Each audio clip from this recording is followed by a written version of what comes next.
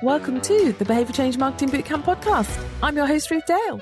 With over 20 years experience delivering behaviour change marketing across NHS, public health, local government, central government, I work directly on some of the biggest campaigns such as Change for Life, as well as working on much more focused campaigns with some of our most vulnerable members of our communities.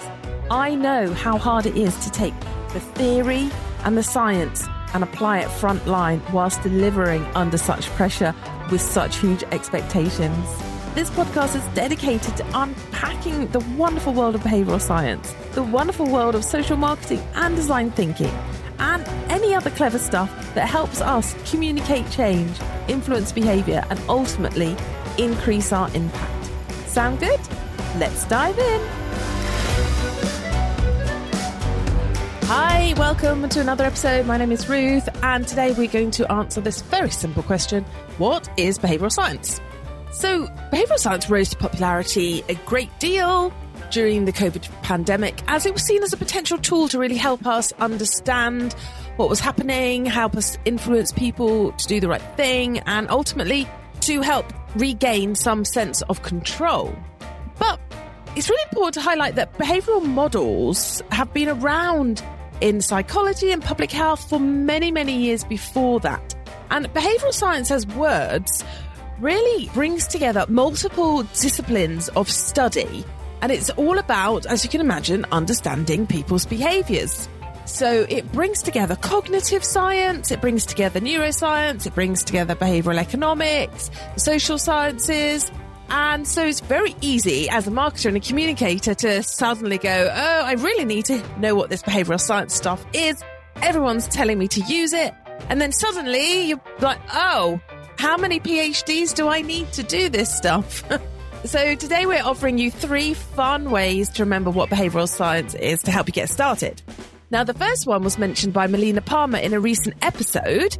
She introduced the concept in her book, What Your Employees Need and Can't Tell You. And I'm sure it's most likely in her first book, What Your Customer Wants and Can't Tell You too. So she introduced the metaphor about the elephant and the rider. Now, the origin of this metaphor is with American psychologist Jonathan Haidt. And I'm hoping I've pronounced that correctly. It's Haidt, Jonathan Haidt. And he wrote about this elephant and the rider as a metaphor for how the human brains work and where our emotions potentially sit in his book, The Happiness Hypothesis. So, of course, that's gone right to the top of my list of things to read.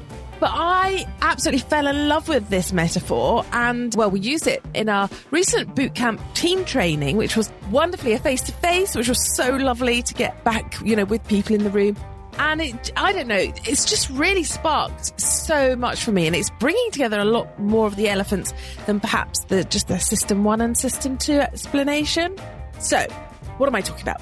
Okay, this psychologist, Jonathan Haidt, Haidt, described our brain as an elephant and the rider. So take a second and imagine a beautiful elephant. On top of the elephant sits the rider. Together, the elephant and the rider are your brain.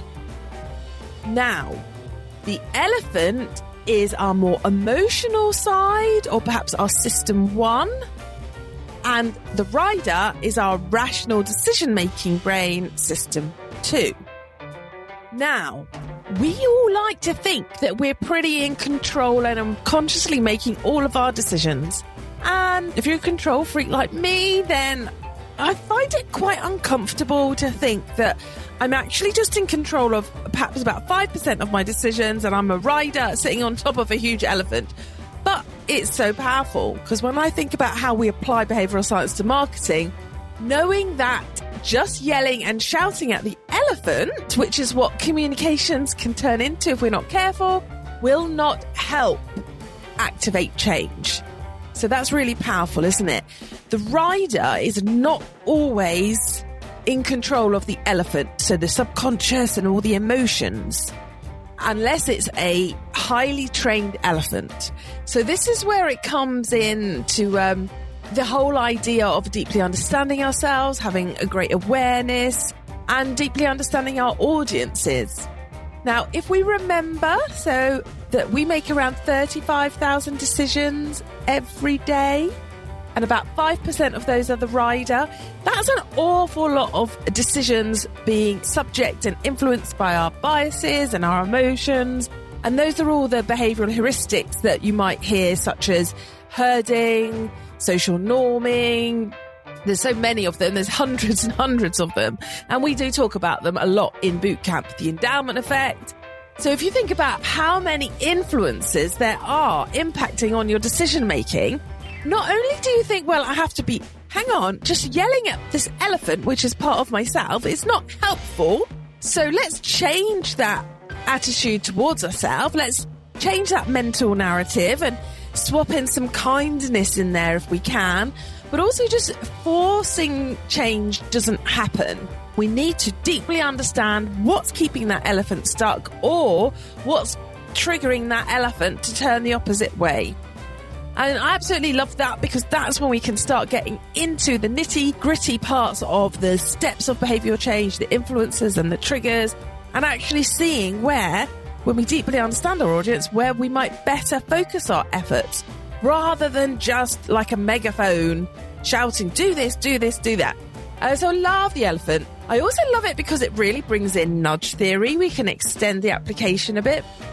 And for me, nudge theory gets a really bad rep in the sense that it's seen as manipulative, but I like to pick it up from an environmental perspective, and I like to think about it through a design thinking lens and think actually where in the environment and the wider determinants can we influence that will ultimately, influence the person's decisions. Just like IKEA pretty much make sure I go to every nook and cranny in their store. Just like all of the best tips on healthy eating that you hear is pull, healthy food visually first, chocolate at the top. You have to get the stepladder out to get it type thing. Visual priming. All these things matter when we're trying to activate change. It's not just the words. And so for me, the elephant analogy, metaphor really extends onto that, because you can just see just ask how easy is it for my elephant to get where I want it to go? Am I asking my elephant to climb up a cliff and go across the Alps? Or are we actually paving a way, a beautiful mosaic pathway, candle lit, with lots of lovely things that elephants like to eat along the way? How easy are we making it for our elephant, or how difficult are we making it for our elephant? And of course, that really builds in a really core fundamental value of behavioural science, which is making things, the desired change that you want to happen, as easy as possible. Which, on a side note, you think, well, yes, Ruth, of course everyone wants to make things as easy as possible, but we don't. It's just not human nature. If we can overcomplicate things, we will. So don't underestimate the importance of reminding yourself, is this as easy as possible? Okay, so that's a metaphor, one really fun way to help you remember what behavioural science is. The other fun way is building on System 1 and System 2. So as I was explaining the elephant there, I just suddenly thought, just in case you're not familiar with System 1 and System 2, System 1 and System 2 illustrate the dual processing that Daniel Kahneman wrote about in his prospect theory. Now, Daniel Kahneman is the godfather of behavioural science. He kind of birthed this whole dual processing concept, and he won the Nobel Prize for Economics for it. And it's really important, I think, to remember these things are happening in sync. These are not separately running in parallel. Whereas the elephant and the rider kind of just separate things out a little bit too much. Actually, System 1 and System 2, it's really important to remember that your brain is working together at all times. It's just a very simple way of understanding that you've got perhaps these dual processes going on. And the System 1 is where the subconscious and all the biases sit. And the System 2 is where the more rational thinking sits. Now, from a marketer's perspective, if you want to activate change, you've got to be talking to both of those. So when we use behavioural science in marketing, we are trying to reach into System 1 as well as System 2. A lot of brand marketing does this very successfully. A lot of public health marketing does this very badly. We can bore people or make it too complicated and really shove people into System 2, where people don't like to go, because once again, within the System 1 and the System 2, We like to make things easy because system 2 is lazy, okay? Now, Dan Ariely, another very famous behavioural scientist, coined these two characters after system 1 and system 2 to help us remember them. And I love it. So, second easy way of remembering behavioural science. 1 is Homer and Spock. Think of your system 1 as Homer and your system 2 as Spock. So whereas Homer is like quite knee-jerky, just reacts, just goes with it, that's your system 1 and all your emotions sit in there. And system 2 is Spock, just as he was always best friends with James T. Kirk.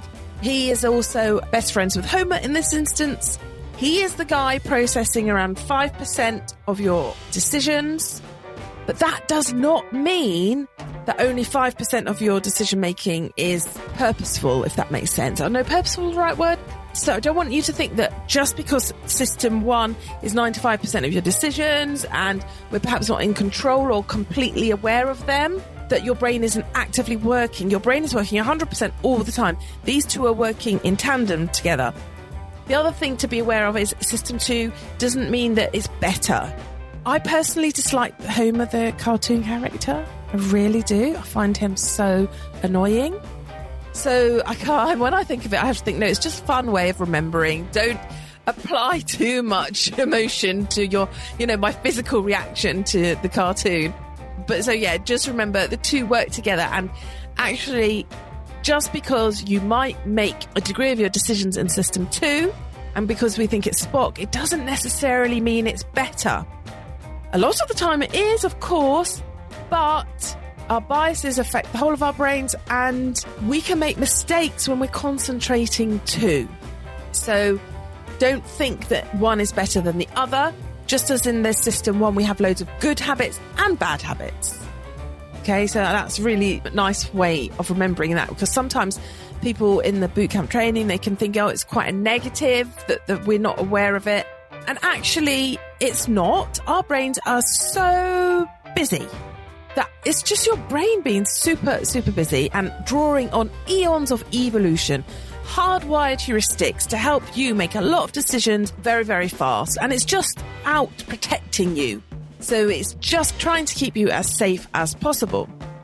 So that is your second fun way. So Homer and Spock is your second fun way of remembering. Now, your third fun way of remembering behavioural science is actually just to think about it all as EAST. So EAST is the Behavioural Insights Framework. So is it that fun? Sorry, I did say use the word fun. I find EAST fun. So anyone that's saying, it's not fun, Ruth, sorry, but I think it's fun. The other way of remembering behavioural science to apply to marketing is EAST, okay? So, as I mentioned or have alluded to, we have all these heuristics and behavioural biases. There's a couple of hundred of them. That is what behavioural scientists spend their time figuring out. And thank you, behavioural scientists. So, behavioural scientists spend their time going deep, running longitudinal studies, RCTs, and all sorts of really clever stuff to deeply understand if you do A, then will B happen. If you do D, will E and F happen? And, there's lots and lots of thought and detailed analysis going on to understand and predict decisions and just to deeply understand how different levers and different biases affect us. So, we can never possibly stay on top of this. There's over 200 of them already. And there's loads of behaviour change models, as I mentioned. Have I mentioned that yet? When Susan Mickey and Professor Robert West and Lou Atkins designed COM-B, they evaluated 18 behaviour change models. So there's so much to remember. So let's not stress ourselves out. Let's not think, and do go off and do it more if you want to. I mean, I love it. I absolutely love it. But to help you get started, to grow some confidence and just start using it, have a go at EAST. EAST is a framework developed in 2011 by the British Behavioural Insights team. I say British because there's loads of them now, which is fantastic. It was designed for government communications to help you understand the kind of core values that are behind behavioural science. So EAST is easy, make it easy for everyone. A is attractive, make it as attractive as possible. One of the fun things you learn when you do behavioural science is that there's loads of intrinsic emotions that you can start triggering and having fun with. Brilliant for those of you on a low budget. Make it social, of course. All marketers know the power of social norms. But I do wonder, do you know the full scope of the power? Are you leveraging it enough? And then T is timely. Well, as marketers, you know this already. But also as, just as a human, the decisions I make at the beginning of the day are not always in sync with the ones I make at the end of the day. If you want me to do something that's perhaps a bit naughty, ask me at the end of the day, because I'll just agree. I know my kids have sussed that one out. But at the end of the day, I'm full of all good intention. I'm going to do this, that, and the other. But also, seasons and everything affect us. So understanding when is timely, and any social media scheduler out there will have got that one sussed already. Anyway, but East is a lovely way to help get you started. Easy, attractive, social, and timely. Okie doke. I hope you enjoyed those 3 ways. Just to recap really quickly. There's the elephant. Imagine yourself. You are now an elephant rider. There's the second one. There's the Homer and Spock. And then there's the third one, which is a bit more practical to help you get started, the East framework. And I really hope that really helps people who are sitting on the fence and have learned a little bit about this stuff and just haven't got the confidence to use it. Just do it. Just go for it. And in the next episode, I'm actually going to be teasing out how to sell behavioural science in to your bosses and stakeholders as well. So stay tuned for that one.